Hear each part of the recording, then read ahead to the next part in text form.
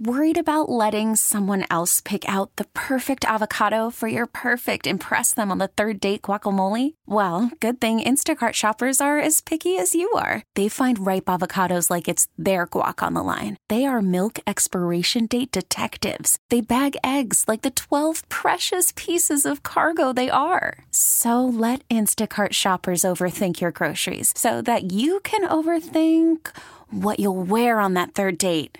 Download the Instacart app to get free delivery on your first 3 orders while supplies last. Minimum $10 per order. Additional terms apply. We get it. Attention spans just aren't what they used to be. Heads in social media and eyes on Netflix. But what do people do with their ears? Well, for one, they're listening to audio. Americans spend 4.4 hours with audio every day. Oh, and you want the proof? Well, you just sat through this ad that's now approaching 30 seconds. What could you say to a potential customer in 30 seconds? Let Odyssey put together a media plan tailor-made for your unique marketing needs. Advertise with Odyssey. Visit ads.odyssey.com.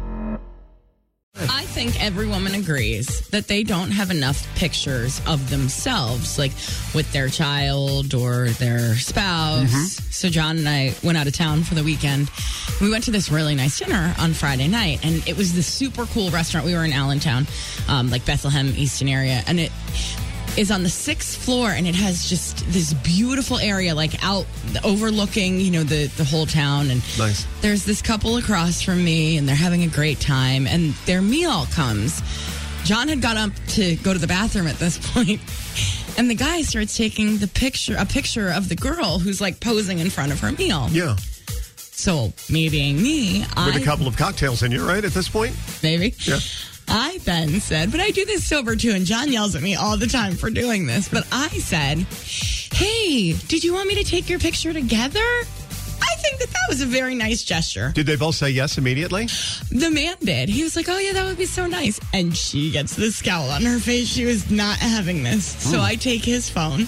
Not able to read the room, clearly. And I take a couple pictures because you have to get the angle right, too. Like, correct, you can't just take one. You have to take multiple. Right. So she has a couple. Of the woman who doesn't want you taking her picture. I got it. I'm taking notes. I hand him back his phone. Yeah. And he says, I'm really sorry. She's just super shy. Yeah. And she gets really quiet and then yells, we're at a business dinner and you just ruined my life. All right, well, let me explain what's going on here, because maybe you're too naive to see.